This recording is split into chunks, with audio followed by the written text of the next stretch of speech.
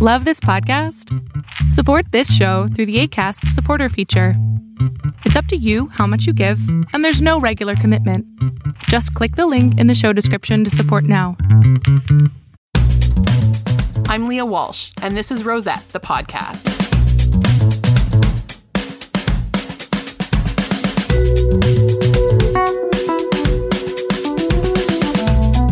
Hey folks, it's Leah. Thanks for joining us today. We're talking about the sixth principle of fair trade today, which is commitment to non-discrimination, gender equity, and women's economic empowerment and freedom of association.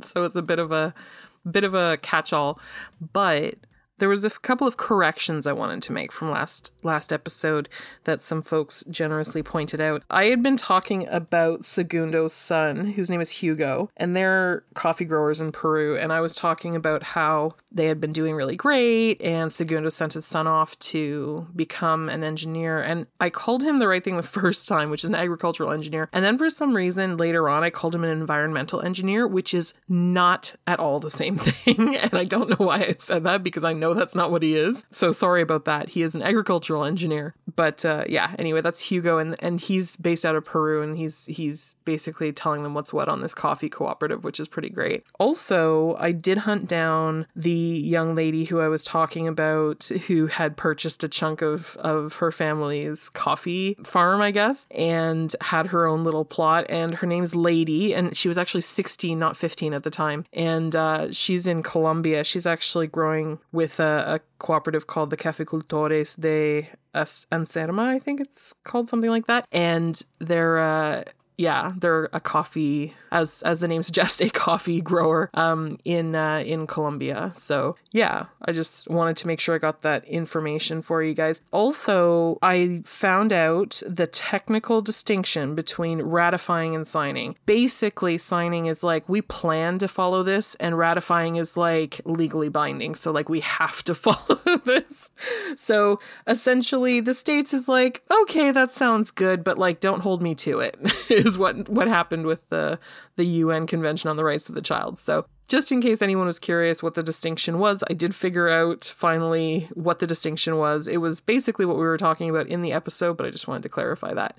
So without further ado, let's get into the sixth principle of fair trade. So once again, I'm going to read the whole name out once again. Commitment to non-discrimination, gender equity, and women's economic empowerment, and freedom of association. So it's actually got three different principles kind of in the same thing. So it's got non-discrimination, it's got gender equity and women's economic empowerment, and it's got freedom of association. So they're kind of like lumped together because the common thread is that you have to be able to like push back against injustice. So like whether it's against women, or if it's just like workers being mistreated, or if like it's people of a certain faith or like sexual orientation or like whatever else, it's sort of like it's an umbrella under which everyone's able to sort of like push back a bit if need be. And so I think that's why they lump it all together. But I just wanted to do some quick defining of what all that means, because it is a mouthful and a half, and I want to make sure we're all on the same page. So when we talk about non-discrimination, which is the first part of it, it's basically making sure that like your personal biases or prejudices aren't getting in the way of someone being able to like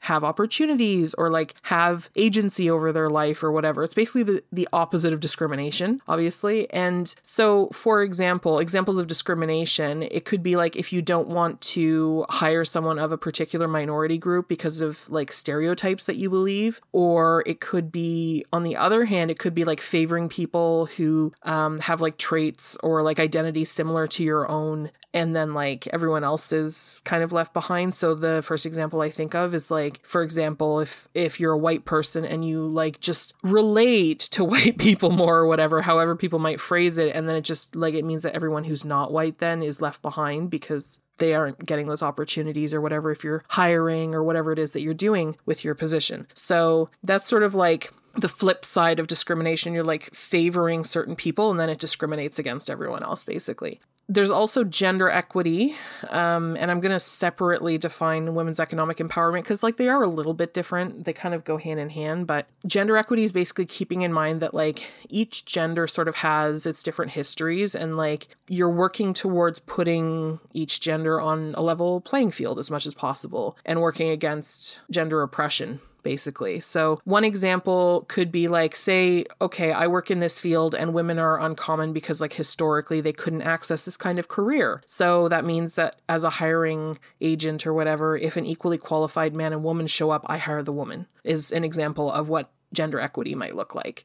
Or if you're an employer who provides benefits, you might include services like gynecology and obstetrics, which are just completely normal things to need if you have a uterus. But because most people who have uteruses are women and they've been underrepresented in the workplace, they oftentimes will just sort of like overlook that. So those types of services around like pregnancy and like gynecology and stuff, making sure that they're represented in any kind of decisions you're making around like benefits and things like that, is an example of equity as well. The women's economic empowerment piece is a little bit more specifically around money, basically. So women having opportunities to earn enough money that like they can be independent if they so choose. And that really leads to an improved quality of life, because we find often that like in situations where people have domestic violence or like interpersonal problems, like with their spouse or with like whomever they're living with, a lot of the time when they don't leave, it's because they can't financially leave. And so it's really helpful, obviously, to have a bit of a nest egg so that you can actually get out of Dodge if you need to. And so empowering women economically is part of it, is making sure that they have access to the kinds of opportunities and so on that they can earn an income where they're able to be independent if they need to be.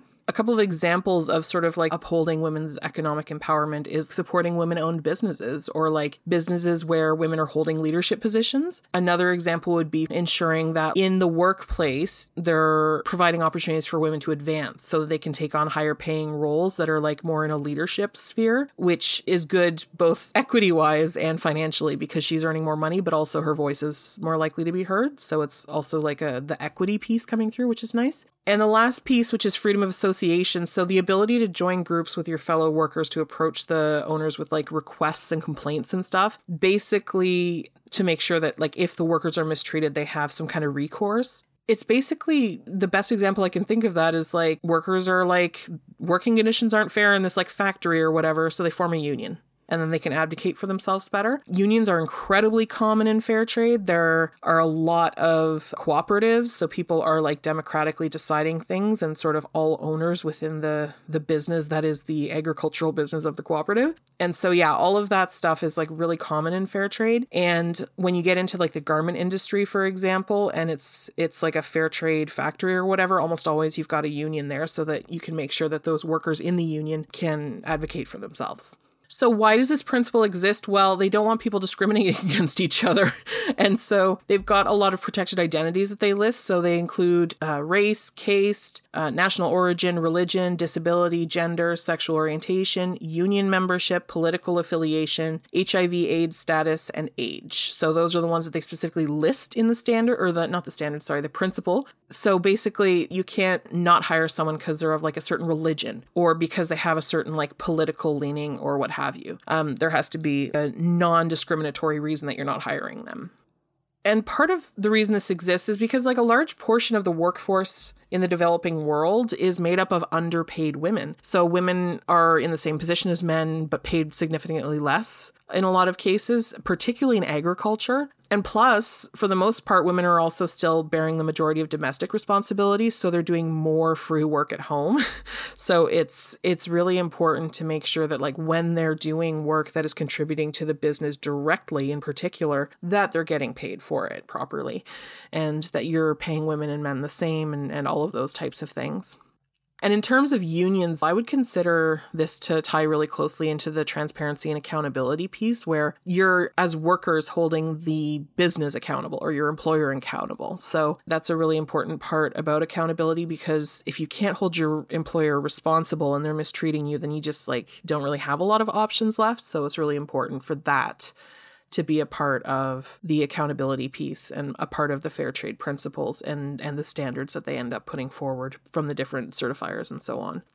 So examples of this in action in the fair trade community are, for example, in Ghana, Kwapa Cocoa is this massive union in Ghana that grows cocoa for the beautiful Divine Chocolate bars. If you've not tried Divine Chocolate, you are absolutely missing out. They are appropriately named. And But anyway, it's delicious chocolate, and it's a really cool company because the cocoa producers actually have shares in Divine Chocolate, the company. So when you're purchasing the chocolate, it's been made from fairly traded cocoa beans and sugar and all of those different things. So of course the farmers are getting a fair price for all of that, but also the profits of the company go back to the farmers as well because they have shares in the company. So that's pretty cool. But anyway, so they started out in 1993, this farmers union called Coapa Cocoa. It's in Ghana. And in 1993, they started out with 2,000 farmers. And now in 2022, it has over 100,000 farmers. And this is just like tens of thousands of farmers that now are getting fair prices for their cocoa beans, which is absolutely amazing. And so to give you an idea of sort of how these principles all kind of wind together, their union has a board to manage it because 100,000 farmers, like you need someone to, to manage that. And so they have 7 board positions. 4 of them are women, including the president. So you really do see that in these principles, it all just kind of interweaves, right? Like we're talking about unionizing, we're talking about making sure voices are heard, and over half of the board is women, including the president. So that's really cool. Growing, harvesting, processing shea butter is traditionally women's work. And traditionally in West Africa, Burkina Faso is a big producer, for example, of shea butter, as is Ghana. And fair trade shea butter is a really popular commodity because it supports this sort of traditional livelihood of women, but also like making sure that they're getting a good wage for it. So that's a really cool thing that's come out of fair trade, is that like shea butter is actually quite easy now to get in a fair trade variety, which is pretty cool. The last example I wanted to give is some years ago now. I want to say about maybe 2015. I'm old. I've been doing this a while. I can't remember all the details because, you know, when you get old like me, you kind of lose your memory. But I met a woman from, it was a Mexican avocado producer that had come to visit Canada for a small tour to talk with people about the work that they were doing in Mexico. And her job basically was marketing and communications at this cooperative because they had been able to hire someone on sort of on the administrative side to be able to do like this important marketing piece. And she got the job basically because, I mean, her English was best and she was more outgoing and had better people skills than a lot of the other farmers. And so this woman was basically the face of this cooperative, and it was pretty cool. So you really do see a lot of women excelling in these sort of communications and marketing roles in cooperatives, those sort of softer skills. A lot of the ways in which we communicate with each other and we kind of nurture each other and stuff is really useful when it comes to communications and marketing. So you do see a lot of women doing really great in those types of positions, and they're typically better paying positions than just sort of like tilling the earth and so on. So that's a really cool thing to be seeing as well. And I think, I mean, it's not a long episode, but I think like a lot of this stuff speaks for itself, and I don't want to sort of, you know, like just harp on and on and on about it. Yeah, like I think that's about it on the freedom of association, gender equity, economic empowerment of women, and the commitment to non-discrimination.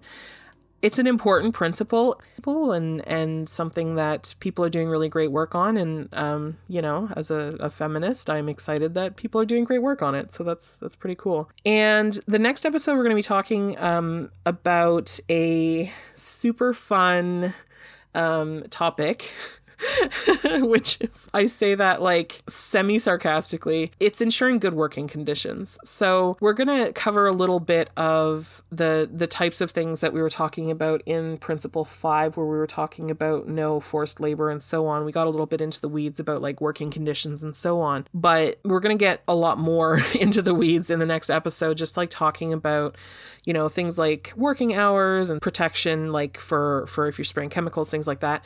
So tune in next time for that one. Thank you so much to everyone who is downloading and subscribing and reviewing on Apple Podcasts. That's making a big difference. But yeah, I really appreciate that. And please do keep on doing that. I know that some of you haven't, because there's not actually that many reviews. There's lots of subscribers, but not as many reviews. So if you could just leave a 5-star rating, that would be amazing. It would be even more amazing if you could write a few sentences for a review. That would be absolutely awesome. And I really appreciate your support with that, because it helps so much. Yeah, so thanks for joining me today, and we'll see you in the next one. Bye-bye for now.